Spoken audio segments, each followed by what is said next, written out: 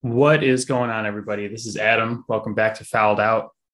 As I sit here recording the podcast today, we are exactly 21 days away from the first night of the NFL season. And I'm super excited. We are also halfway through our divisional preview pods. Today, Matt's coming on to talk about the AFC and NFC South. Might be a little Tom Brady heavy on the NFC South. A lot of you guys know he's my favorite player. So it's going to be fun. Let's go.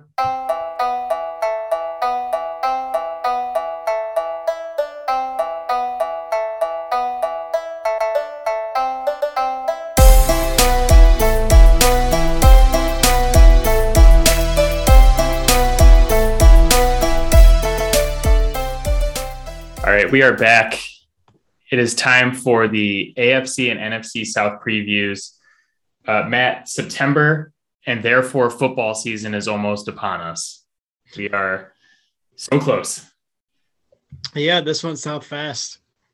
So September is my favorite time of year because football season starts. It's like the gatekeeper to fall. It's almost there. This is the shredded portion of the Never Eat Shredded Wheat football preview podcast thing. We're halfway through. We are going to start with the AFC South. So Matt, what is your biggest storyline for the AFC South this year? My biggest storyline for the AFC South is the burning wreckage of a carcass that is the Houston Texans.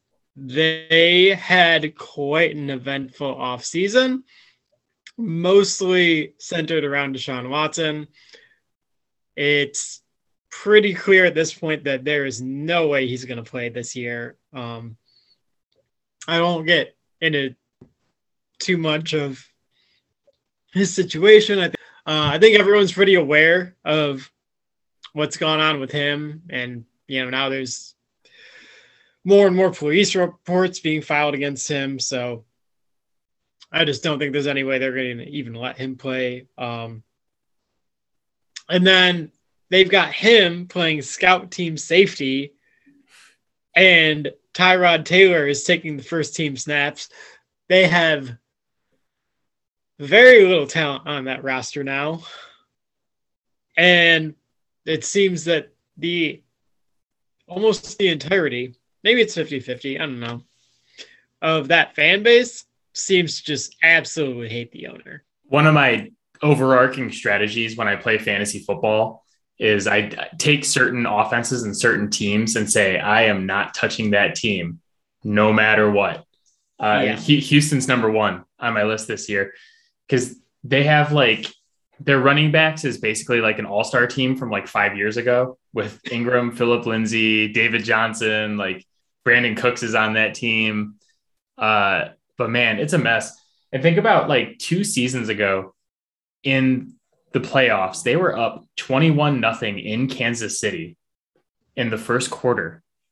And everything from then until now has been the worst possible scenario that you ever could have imagined for a football team.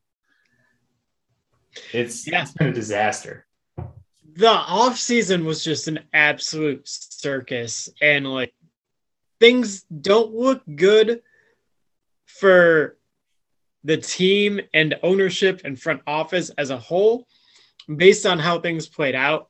I don't think it's a coincidence that the attorney who has represented all of these women just so happens to live in a mansion across the street from owner Cal McNair and has a tank in his front yard that is facing Cal McNair's house.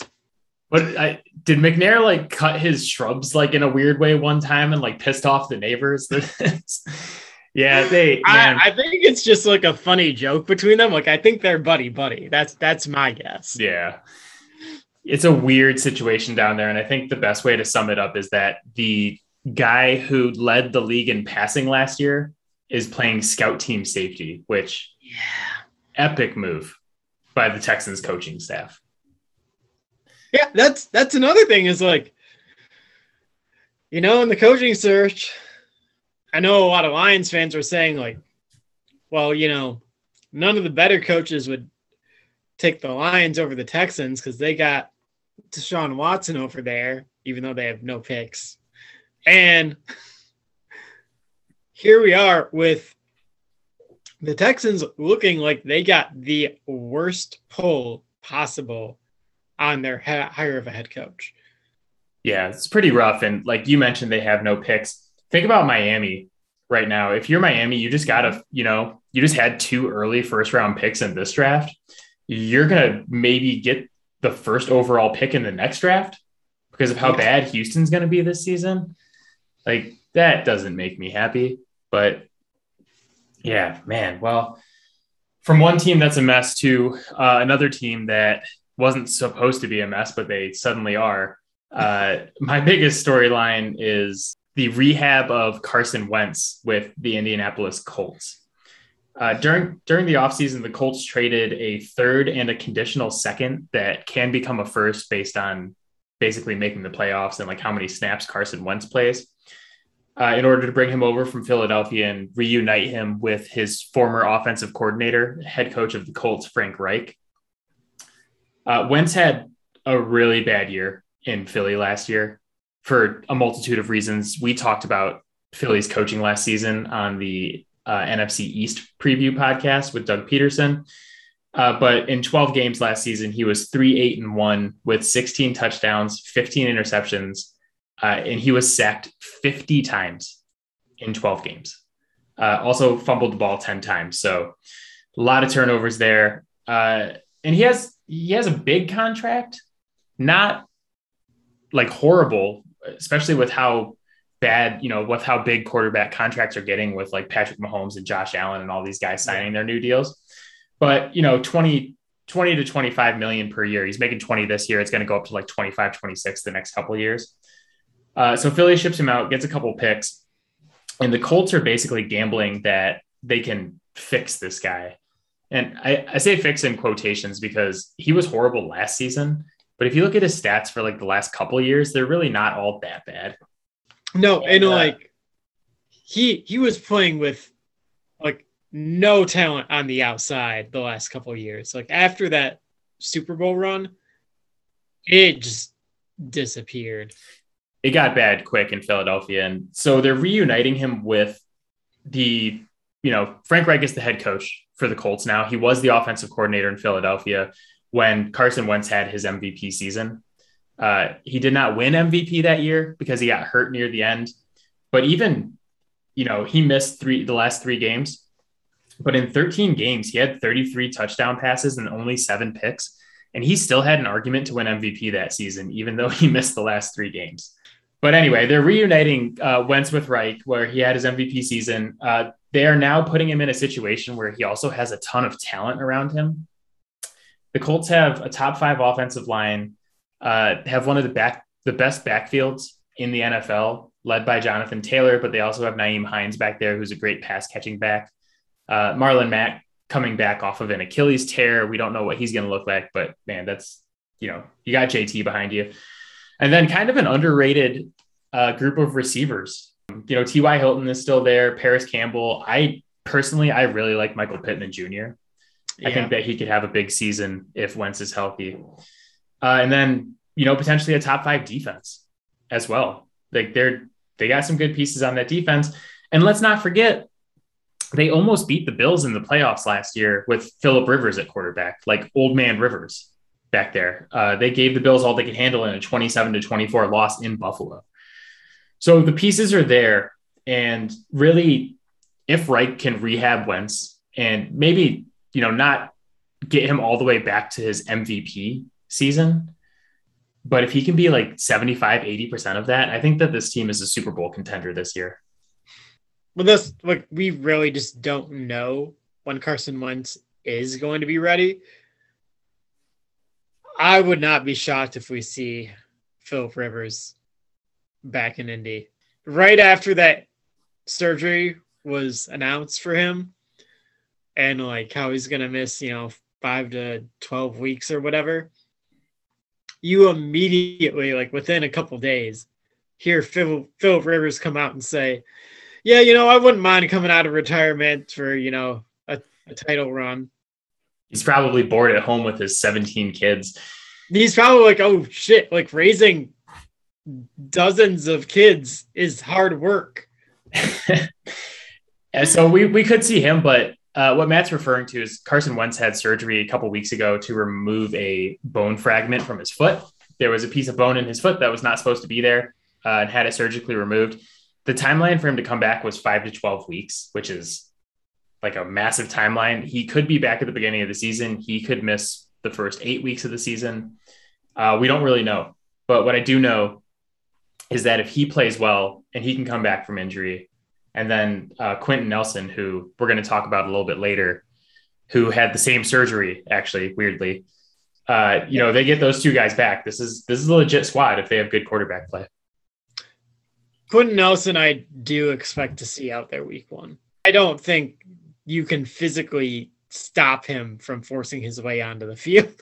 No. I think you're just getting hurt if you try to do that. Yeah, well, we're going to talk about him hurting people in a little bit here. So let's go to category 2 first, though. What is your most interesting unit? My most interesting unit is the Jags offense. Honestly, as it was being put together, I was really just saying, what the hell? Darrell Bevell does not scream spread option offense. And that's kind of more the background that Urban Meyer has a little bit. And like, it's a really, really good fit for Trevor Lawrence and Travis Etienne.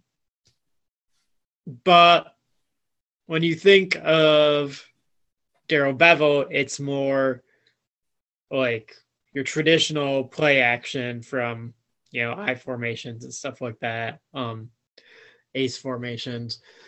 Not that Darrell Bevell hasn't shown some ability to adapt over his career. I actually have a lot of respect for him with that, because when he was allowed to run the offense that he wanted to run in Detroit, it was actually rather successful. But it's really weird offense to look at, because you're not sure what you're going to get. You don't know what style of play they're going to have. The talent is definitely there for an offense to be good. I really like that they brought in Marvin Jones for Trevor Lawrence, because quite frankly, they didn't have anyone on their roster that could just go up and get a ball for him the way that he can. So there's some potential there, but I have no idea what we're going to see in this offense.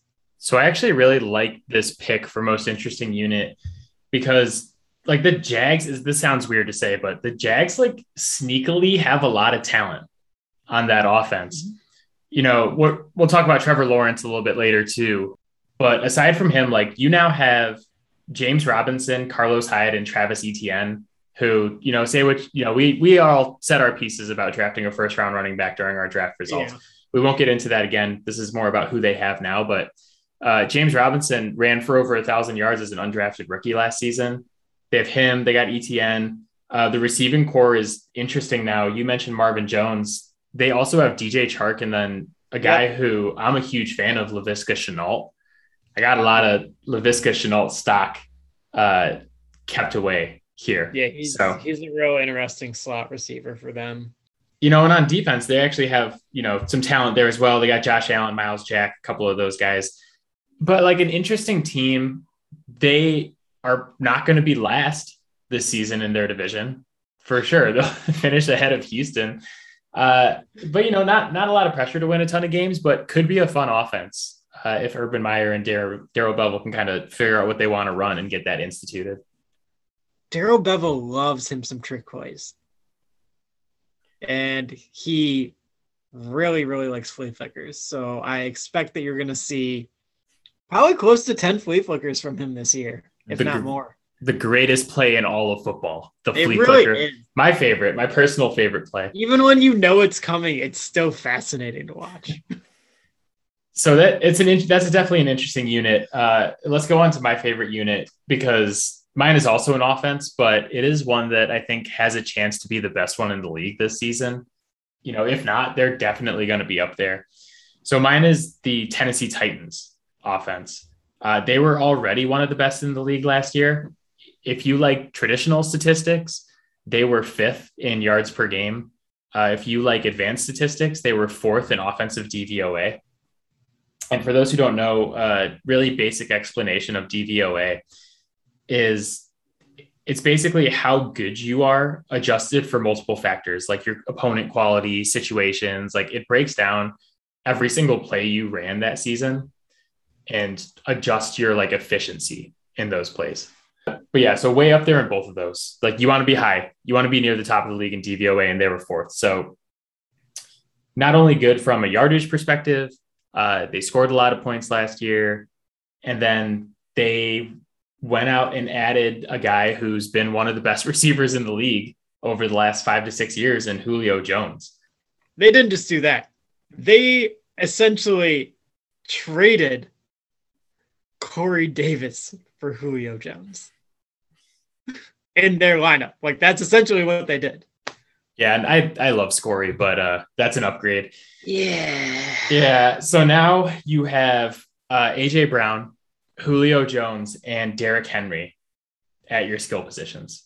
And for those who are not acquainted with AJ Brown, let me introduce you very quickly. He's a third-year receiver who has played 30 career games, and he has over 2,000 yards and 20 touchdowns in 23 career starts. Yep. So he's very good. He's big good. I remember that year I was telling you, like, this guy should be going in the first round. Oh, you don't have to tell me. I was begging the Patriots to take him over N'Keal Harry. I was so excited when he was there when the Patriots they got to the final pick of that round and they drafted N'Keal Harry, and I tried to talk myself into it, but I was disappointed we didn't get Brown. I did not think Brown was going to be this good this quickly, though. I thought he was going to be, good, but not putting up the monster numbers that he does. Yeah, I mean, I don't think you ever expect anyone to be this good this quickly, but like, I just didn't see anything there was not to like with him. He's quick, fast, strong, great hands, good route runner. Like, yeah, so they have a lot of talent on this offense. They have Derrick Henry, who you're going to talk about in a bit, but he just is coming off of a season where he ran for 2,000 yards, which is a lot for a running back. But really, the only problems for the Titans, they lost their offensive coordinator, Arthur Smith, who is now the head coach of the Atlanta Falcons. So you got a new offensive coordinator, but it's an internal promotion, so I don't think things should change that much. The real problem for them is that as good as their offense is, that is how as bad as their defense is. Their defense was horrible last season. They were 29th in yards allowed, 29th in defensive DVOA, and 24th in points allowed. And my question for the offense is, can they make up for how bad this defense is probably going to be again this season?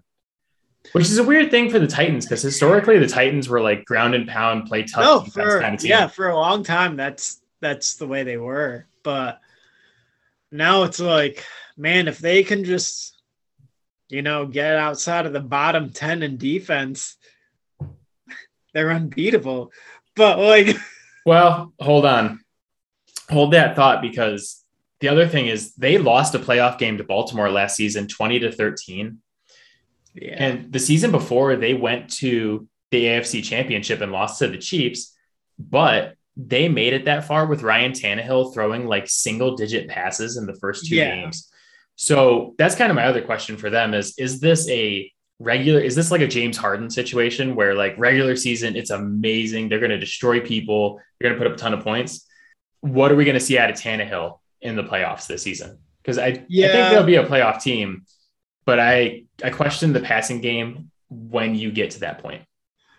Well, we also have to wonder, like, how much more is this offense going to drift towards traditional in terms of passing now that there's a different OC? I don't expect the structure and focus of the offense to change, but I mean,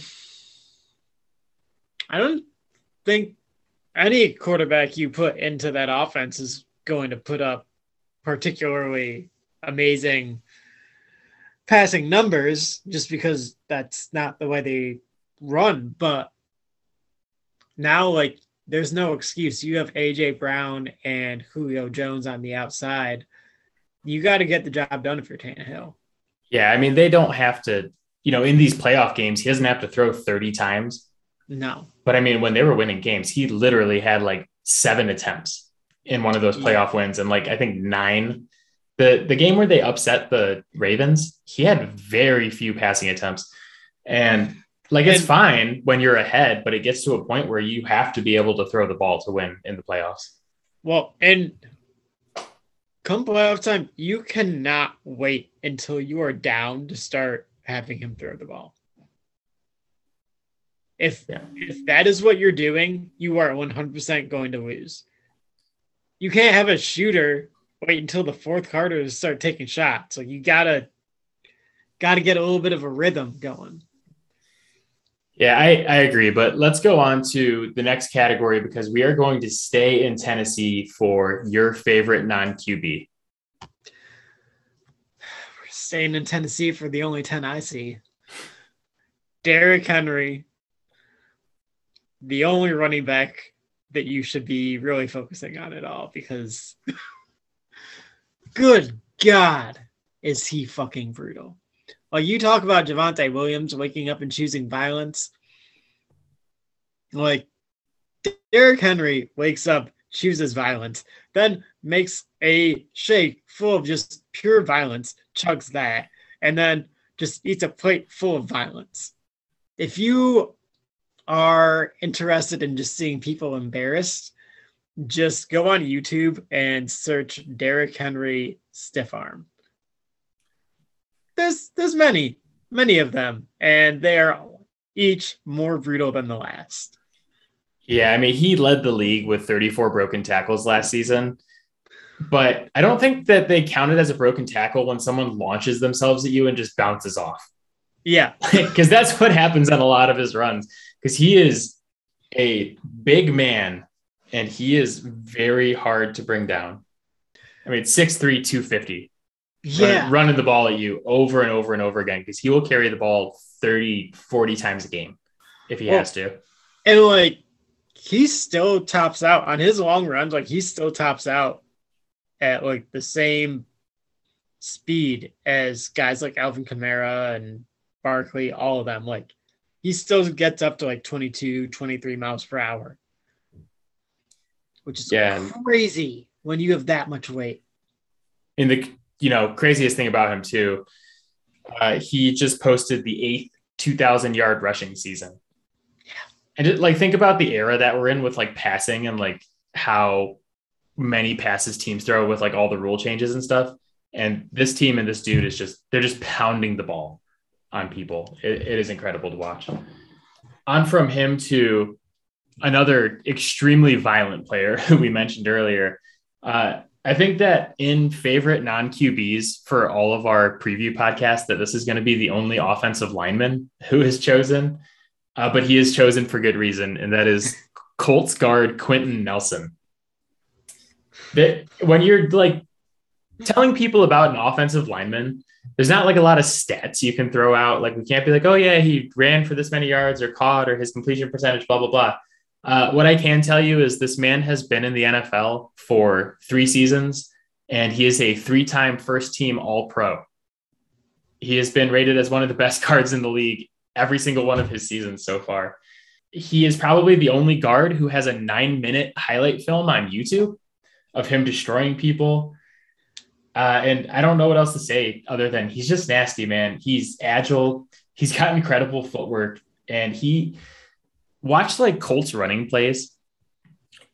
He's so fast getting into the second level of that defense and blocking linebackers. Like, he springs Taylor for like a ton of runs during the end of the season last year. And man, he's just slept on. He may not only be one of the best offensive linemen in the league, he may be one of the best players in the league, period. I mean, he was taken, 5th overall? I think 6 overall out of Notre Dame. guards don't generally get taken in the first round very often, let alone inside the top 10.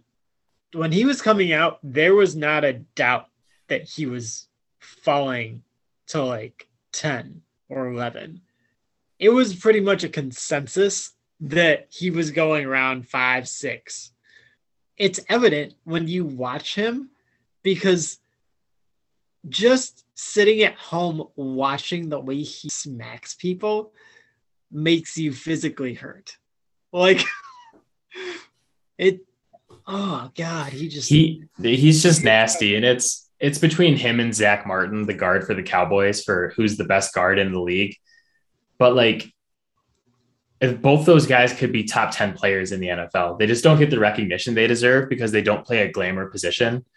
But like I said, man, this guy's got a 9-minute highlight tape on YouTube that you can go watch. And the highlights are like just as fun as watching like Derrick Henry or Alvin Kamara, or like one of these other guys we're going to talk about today. So treat yourself and go watch it. Yeah, I think that's all we could say. Just let the film speak for itself. Let's go on to category 4. Who is your favorite rookie? So I'm going to stay in Indianapolis and go with the Colts' first pick in Kwity Paye.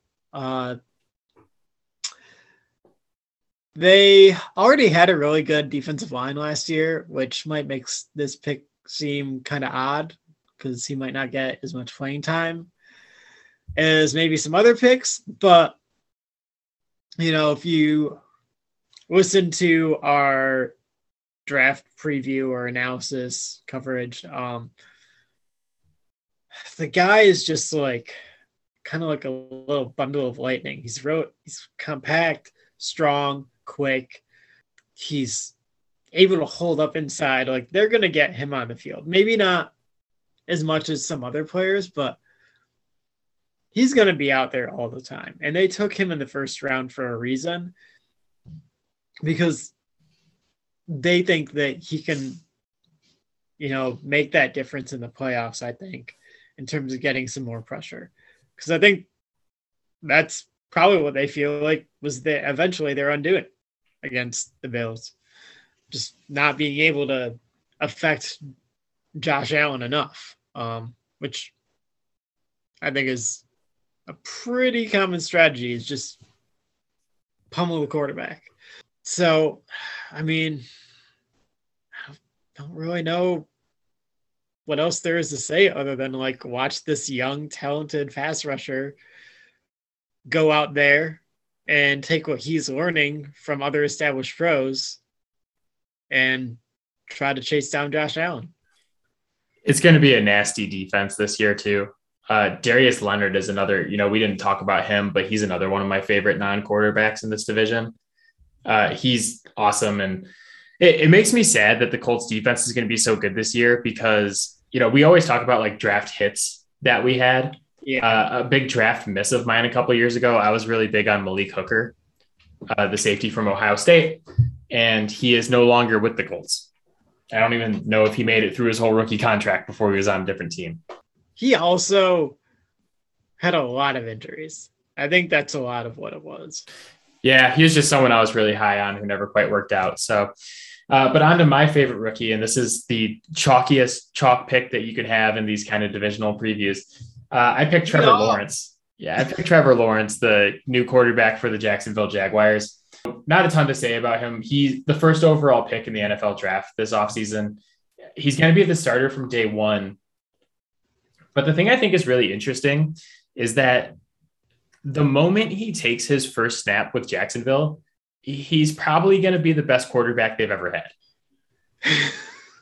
Like, if you look at the list from their inception, their best quarterbacks they've had so far are like David Garrard and Byron Leftwich, and nothing against those guys, but like they've never had like a really good quarterback. Yeah, I think Garrard had some good seasons there, but yeah, he did. Man, you might be sleeping on him a little bit. A little, but like I don't think that he's setting the bar that high for Trevor Lawrence to pass it, you know. So yeah, he could be the best player pretty quickly, and I think that he may actually end up being the key to keeping the Jags in Florida in Jacksonville. There's been a lot of buzz about them potentially moving to London unless they can get some of their revenue and some of their attendance up. And the way that his jersey's been selling since the draft and the buzz that he's creating down there, I don't know. I mean, it's a lot to put on a rookie, but he has been a winner at every level. He was 31-2 in college while scoring 108 touchdowns in basically 2.5 years. So I'm excited to see him play. He's been touted as being a prospect that's on the level of John Elway and Andrew Luck, who are like the highest graded QB prospects of all time. You know, you may think he's there, you may not, but the pressure is definitely there for him, even if he's playing in Jacksonville. So he's going to be fun to watch this season. Oh, yeah, for sure. I don't really feel like I need to comment on him as a player, but I will say what I want from him is for him to really lean into like stupid nicknames like the Lawman and wear like big ass belt buckles and like over the top fucking cowboy hats. Well, we'll see. I want this. We'll see if the Lawman sticks. What is your bold prediction for the AFC South? I'm gonna exit this division the same way that I entered it, and that's by shitting on a particular franchise. I'm gonna say that the Houston Texans are going to be the first team in the history of the NFL to lose 17 games in a season. Oh, so I thought about going with this one. I decided to go positive instead of negative, but I thought about that too. It's just a real lack of talent down there. It's tough, man. Those skill positions are tough. It's not even just that, but like every team has injuries. What happens when their offensive line gets banged up? You know? Or, you know, they basically lose the majority of one particular position group. Like, they just don't have enough on that roster to adapt when the NFL season goes the way the NFL season always does. And it's like no team gets through a season completely unscathed. Like, everyone deals with bumps along the road. But if you don't have the talent to kind of, you know, elevate yourself just a little bit here or there, just you're not going to make it. That is true. So something to keep an eye on. My bold prediction, like I said, I went positive. My bold prediction is that Derrick Henry is going to become the first running back ever to have back-to-back 2,000-yard rushing seasons. Woo! I mean, he's going to get the ball a lot. I know they added Julio Jones, but he's going to have the opportunity and he has an extra game to do it this season. So I think if they feed him like they should and like they have for the past couple of years, that he can do it. Yeah, there's not much to say about that. The man is a beast. The man is a beast. He's going to go up against, like, think about some of the defenses he's going to go up against this season too. He's got the Texans twice. He's got the Jags D twice. I mean, like we said, the Colts D is going to be pretty good. But 4 games against those other 2 Ds, and then, you know, I don't know. I think he can do it. That is it for the AFC South.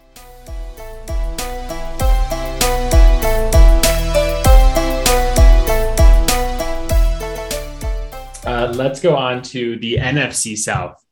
And I am going to lead off because talking about the NFC South gives me a chance to talk about my all-time favorite athlete, the greatest North American athlete of all time, the greatest quarterback ever, Tom Brady, ladies and gentlemen. My biggest storyline for the NFC South is the thing that you're going to be pummeled over the head with all season this season, and that is Tom Brady at 44 years old. Tom Brady was 43 last season and just continues to defy the odds. In his age 43 season, he threw for 4,633 yards and 40 touchdowns and won a Super Bowl as well. His 7th. In 17 games this season, could we possibly see him have a 5,000-yard season at 44 years old with all 11 members of that offense coming back? He has no signs of slowing down. His arm actually looked better last season than it did his last couple of years in New England. He is 10 touchdowns ahead of Drew Brees for most regular season passing touchdowns in a career. That number is going to be, he's going to be ahead of Brees by somewhere between 40 and 50 touchdowns. He's going to just completely blow that record out of the water. Only regular season touchdowns, because if we included playoffs, he already is blowing everybody out of the water. So he's only adding to that. He is 1,154 yards behind Drew Brees for most passing yards all time, regular season. Because if we include playoffs, again, he's way ahead of everybody. But there's a good chance that he actually might break that record in Foxborough week 4 against the Patriots. He already has an unassailable case for being the greatest quarterback of all time. There's nothing you can say about this man at this point. And he's just going to keep adding to it every season now. Quarterbacks, like, two things about quarterbacks. One, they don't play into their 40s. And two, the ones who do not play well into their 40s. He's 44 and has a shot at like being top 5 in the league in passing yards this year. It absolutely boggles my mind. Yeah, I specifically didn't plan much on this because I knew you would have a soapbox. But yeah, like, I miss Tom. It's bananas, and like, there's really not much more you can say about it because it defies all reason. I mean, like, Drew Brees aged fantastic, and look what he looked like last year. Well, like, every really great quarterback who has played this late just kind of falls off the cliff at some point. Yeah. Like, Brees's wasn't as bad as some of the other ones, but like, think about Peyton Manning his last season. Even though they won a Super Bowl, like, his arm looked like a noodle. He was struggling. Will the cliff ever come for Tom Brady? I don't know. Someone's going to have to grab Max Kellerman and ask him, because it was supposed to come like 7 years ago when he was in New England, and the guy's still going. So let's go to your biggest storyline for the AFC South, or the NFC South. Sticking with quarterbacks, another Hall of Fame quarterback retired this offseason in Drew Brees, leaving essentially a vacuum of power in the New Orleans quarterback room. And we don't really know how that's going to play out. We don't know for sure who's going to get that role. It does look like Jameis Winston is most likely to get that starting spot. But, like, we've seen Jameis before. Can Peyton Manning polish up one of these lumps of coal and turn it into a diamond? Or are they going to be at the end of their rope finally? I mean, the Saints have been a powerhouse in the NFC for years now. And without a quarterback, they could find themselves struggling to be even in contention for the playoffs. Well, quarterback's not even the depth of their problems too. They, aside from trying to figure out who their quarterback is going to be, their offensive talent is rough at the skill positions outside of Alvin Kamara, who we'll talk about Kamara a little bit more later, but Michael Thomas has this weird ankle thing that won't go away. We don't know if he's going to play this season. Is he going to get traded? And, like, man, if Michael Thomas is not on the Saints offense this year, who's their second best offensive player? Like, behind Kamara, you would think Latavius Murray, but apparently Latavius Murray is going to get cut. He's fighting to stay on the roster right now, what the reports say. So your receiving core is Adam Trautman at tight end, Marquez Callaway, and Traquan Smith. Like, they may have the worst pass catchers in the entire league this season outside of Alvin Kamara. So imagine, like, Jameis, Mr. 30 touchdowns, 30 interceptions throwing to that group. Like, it could get really interesting really quickly. Yeah. I mean, and mind you, he did that when he had, like, a loaded wide receiver core. We might see a 30 in New Orleans if he starts all the games there, but I don't think it will be touchdowns. Very doubtful. But on from them, let's go to category 2, to most interesting units. And funny enough, we actually both picked the same team, but different sides of the ball. Yep. But before we talk about them, I have to get this in here. You ever see those videos where it's like a guy and his girlfriend sitting down and the guy is showing the girlfriend all of the NFL team logos and she tries to guess their names based on the logos? So I don't know if I've seen that. I've done that. There's a bunch of them all over the internet. I played that game with my wife, Marley, the other day, and her best answer was when we got to the Carolina logo. She named them the Mad Cats. And so Carolina, from now on, we are rebranding you on this podcast. You are now the Carolina Mad Cats. Go, Marley. Hey, you made a better team name than the actual NFL team had. You win. Yeah, she did good. The other thing I'll say is that she actually did really good. She got a lot of them right, but Mad Cats was by far my favorite. So my most interesting unit is the Carolina Mad Cats offense. I actually really like the skill position players that Carolina has as a whole. Christian McCaffrey, the running back kind of speaks for itself. He's one of, if not the best all around running backs in the league. DJ Moore at wide receiver is an absolute baller. He's had back-to-back 1,100 yard seasons with Teddy Bridgewater and Kyle Allen throwing him the ball. He also had 19 plays of 20 or more yards last season. So explosive guy. And then Robbie Anderson, big play threat. He had 16 catches of over 20 yards and 2 over 40 last season. Kind of low-key has chemistry with their new quarterback, Sam Darnold, as well. And then offensive coordinator Joe Brady, just really interesting offensive mind. And I don't think that we've seen what his offense can do at an NFL level because of the players they've had at quarterback and due to Christian McCaffrey missing most of last season with injuries. So quarterback play is going to be the big question for them this season. And they are trying to solve that. They traded 3 picks, a 6th, a 2nd, and a 4th for Sam Darnold. And Darnold, he's been a bust so far after being a really early draft pick for the Jets. However, he played his whole career under Adam Gase so far. And there is a long list of players whose careers got much better once they were done playing with Adam Gase. The most notable of those, I'm not going to go over all of them. I'm just going to go over one, and that's Ryan Tannehill. And just like a quick thing on Tannehill, while he played under Gase in Miami, his QBR was always in the kind of mid to high 40s, and his quarterback rating was kind of low 90s.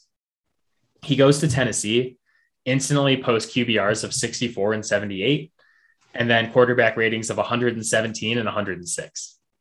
His career has completely changed since going from playing under Gase to playing in a real offense. I think we're going to see if Sam Darnold can do that too, because he's never had this kind of talent or offensive kind of like an offensive mastermind, offensive coordinator around him in New York. It was never this good, and now he does. One interesting thing that I noticed was Terrace Marshall reuniting with Joe Brady.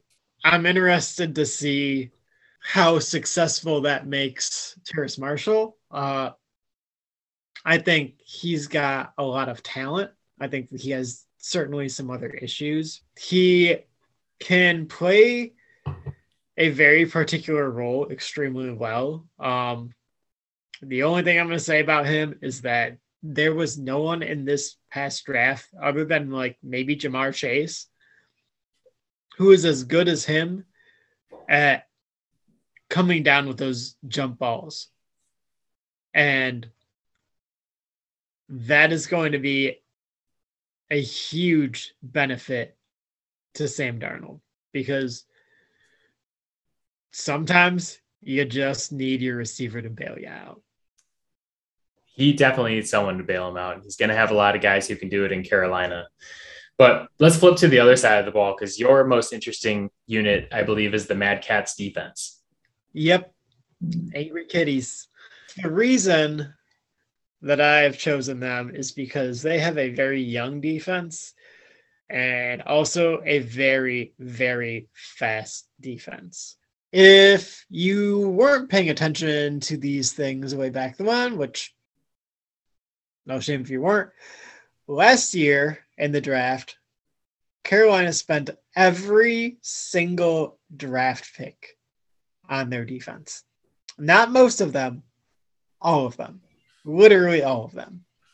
I'm not going to say their defense was great last year, but like they made a lot of flashes. Jeremy Chin is a really fun, young, exciting, like safety linebacker kind of hybrid type of player that I recommend everyone take a look at.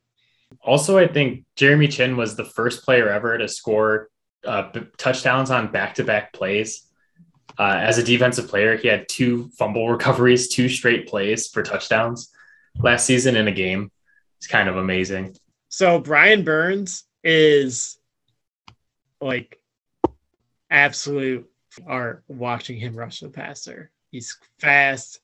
He bends like freaking rubber band. Like, it's another really good guy to keep an eye on. It's just there's so many young athletic guys on that defense to watch that it's just doesn't end. I like Shaq Thompson a lot. Derek Brown is just a big jerk in the middle of that defensive line. Well, don't forget too, they drafted both of our favorite defensive players in this past draft in cornerback JC Horn. Yeah, they brought in JC Horn to play corner. The weirdest thing I think about this upcoming season is going to be seeing Joe Horn wearing Panthers gear, rooting on his son. I don't think Saints fans are going to like that, but that's going to be weird for a lot of people.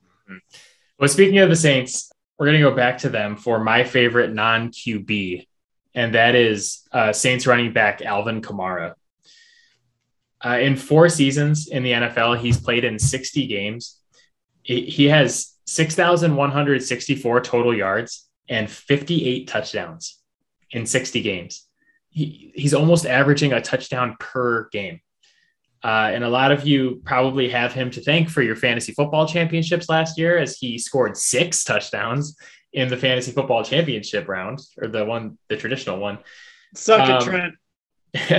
He's had over 100 targets and over 80 catches in every season of his career so far. Also, one of only 2 running backs to average over 2 yards per route run since 2017. The other being Austin Eckler. What I'm trying to tell you is that he is an extremely good receiver, especially for a running back. But that's not all he can do. He also is near the top of the league in elusiveness rating every year of his career. And he's in the league leaders in broken tackles. Kind of like really, really good at everything, which is why he scores so many touchdowns. And he does it extremely efficiently. He is tied for number 1 amongst active running backs in yards per touch. Do you want to guess the running back that he's tied with? This is career yards per touch for active running backs. Christian McCaffrey? No, it is Duke Johnson. What? Yes, 6.2 yards per touch for his career. As Matt's reaction will tell you, Duke Johnson... No, why is Duke Johnson not getting the ball more? I was going to say, Duke Johnson touches the ball a lot less than Alvin Kamara. Kamara has over 200 more career touches than Duke Johnson does. So he's just basically like the king of efficiency for NFL running backs. Yeah, just another chance to shit on the Texans again. Duke Johnson spent a lot of time there. I think he's a free agent right now. He is just a guy who's a really good receiving back, and that's why he gets more yards per touch. But let us go on to your favorite non-quarterback. This is a running back heavy episode. Mine is Christian McCaffrey, and like literally everything you just said. Also applies to McCaffrey. Also applies to Christian McCaffrey. So like, I don't know how much more there is to say. As good as Alvin Kamara was last year, like the year before that, Christian McCaffrey won a ton of people their fantasy football leagues. and he's probably going to be like the number one pick in most people's fantasy drafts this year. So, if he's not number one in your fantasy draft this year, something weird is going on. Can I tell you a weird stat that I found? Go for it. Alvin Kamara has never had 1,000-yard season rushing or receiving, but has had 1,000 scrimmage yards every single season of his career. Christian McCaffrey 2 years ago had 1,000 yards, over 1,300 yards rushing, and 1,000 yards receiving on his way to scoring 19 touchdowns. So yeah, I mean, Christian McCaffrey, everything I said about Kamara applies to Christian McCaffrey, but he's like slightly better than Kamara, or at least he handles way more volume. Kamara does not get as many touches as some of these other guys. That was really a lot of it. I was kind of out of necessity that year. They really didn't have much else they were going to do on offense other than get him the ball. So, yep. So on to favorite rookies. My favorite rookie is someone that Matt had mentioned earlier, and that is Panthers wide receiver Terrace Marshall Jr. We won't spend a ton of time on him, but he was kind of the lost guy in that LSU offense a couple of years ago with Joe Burrow and all those guys. With Justin Jefferson and Jamar Chase in the same receiving room, he still had 13 touchdowns. And then he came back last year and got another 10 touchdowns in only 7 games. Like, he had 700 yards and 10 touchdowns in 7 games. If he had played like a full 14 or 15 games. With bad quarterback play. Oh, yeah, with bad quarterback. If he had played the full 14 games with average quarterback play, he basically would have had Jamar Chase's season from 2 years ago. You know, that 1,500 yards, 20 touchdowns, not out of the question for this guy. He's a big target, 6'4", 200 pounds, projects as being a very good red zone receiver right off the bat. And he also has a chance to become a good deep ball threat. And he kind of, I didn't mention him when I was talking about the Panthers offense, but that's one of the reasons I'm really excited about them this season is, pairing him with DJ Moore and Robbie Anderson. And then, of course, Christian McCaffrey running routes as well. Like, you got weapons kind of all over the place now. What about you? Who's your favorite rookie? So you made this really easy for me. I'm going with Kyle Pitts. We heard all draft period, all the hype about Kyle Pitts. I want to see this shit. He's this weird mix between a wide receiver and a tight end.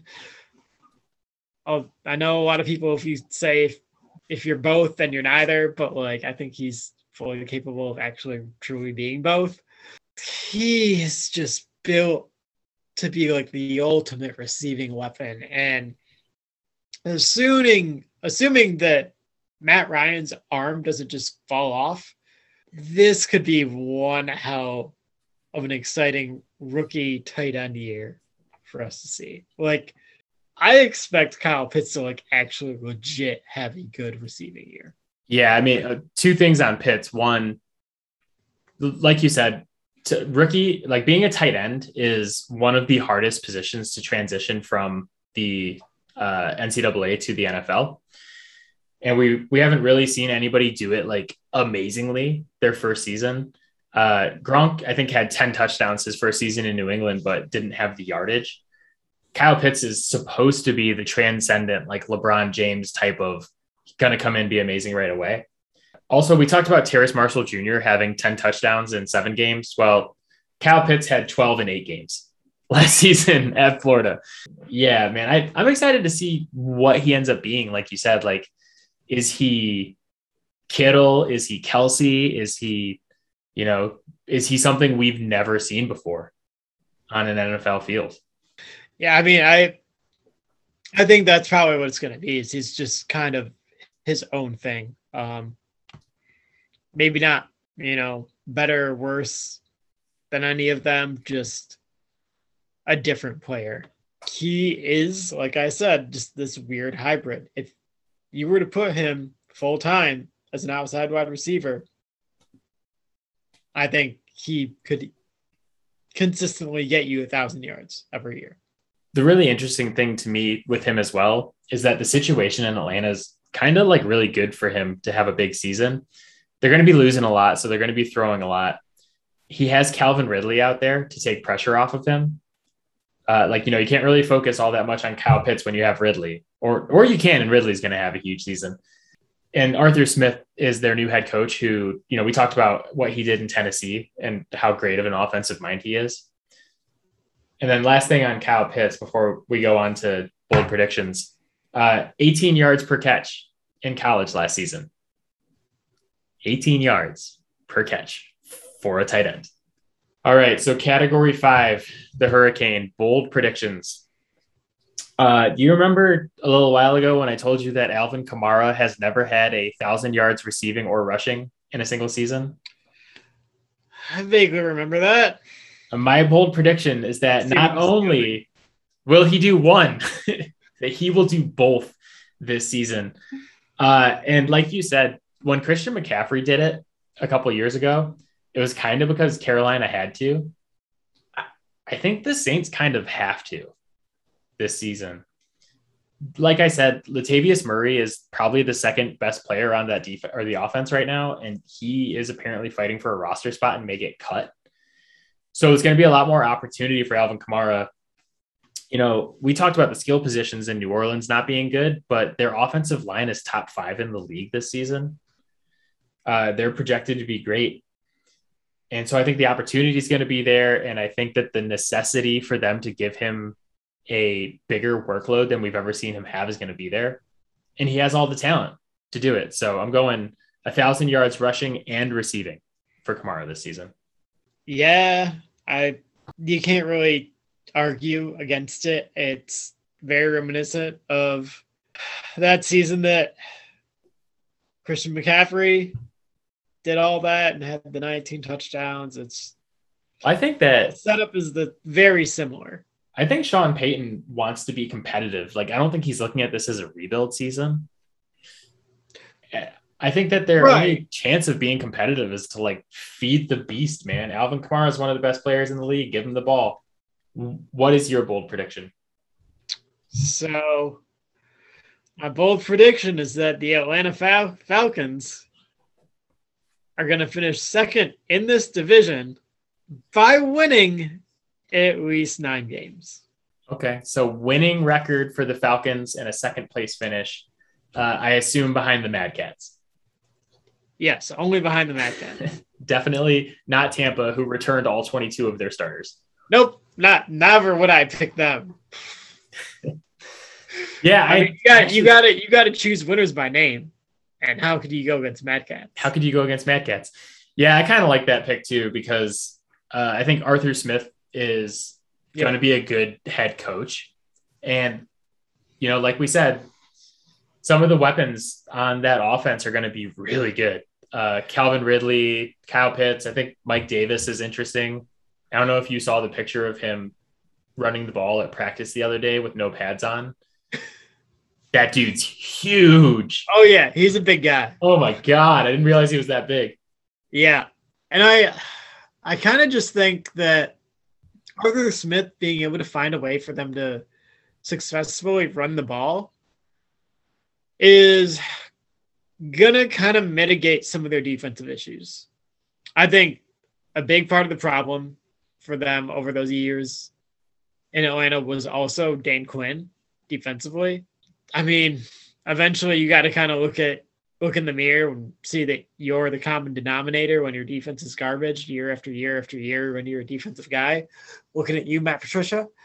But I think if they're able to run the ball and kind of keep the defense off the field for a little bit, that gives those coaches, the new coaches that are not tied to Dan Quinn at all, a little bit more time to coach them up, get them ready for when they go back out on the field. And if they can just get a few more wins on defense, then, the success of possession after possession of just getting, the ball aired out on them or being run all over, it doesn't add up the same way. So, yeah. Last thing I want to say on this pick too, I actually think it's a good one because they lost 8 games last season by 1 score. Yeah. 8. Like if you think of just like regular, like kind of reverting back to the mean, they should be 500 in those games. And that's already 8 wins. Like, and you have 17 games this season. Yeah. And the big thing is, as long as Matt Ryan is healthy and his arm doesn't give out, because he's getting up there a little bit, but as long as he's still Matt Ryan, they're going to be in these games. And that defense just needs to be a hair better.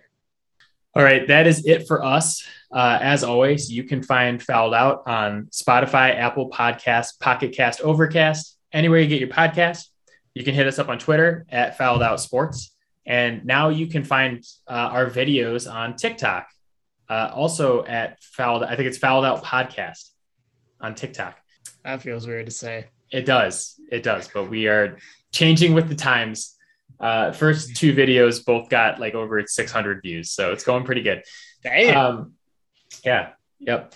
I have a Patriots preseason game that I have to go overreact to on Reddit. What's going on right now? So I will see you later, my friend. You got to post your overreactions to the TikTok.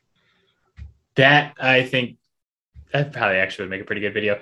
All right. Yeah. My You're friend. welcome. Yes, I will talk to you soon.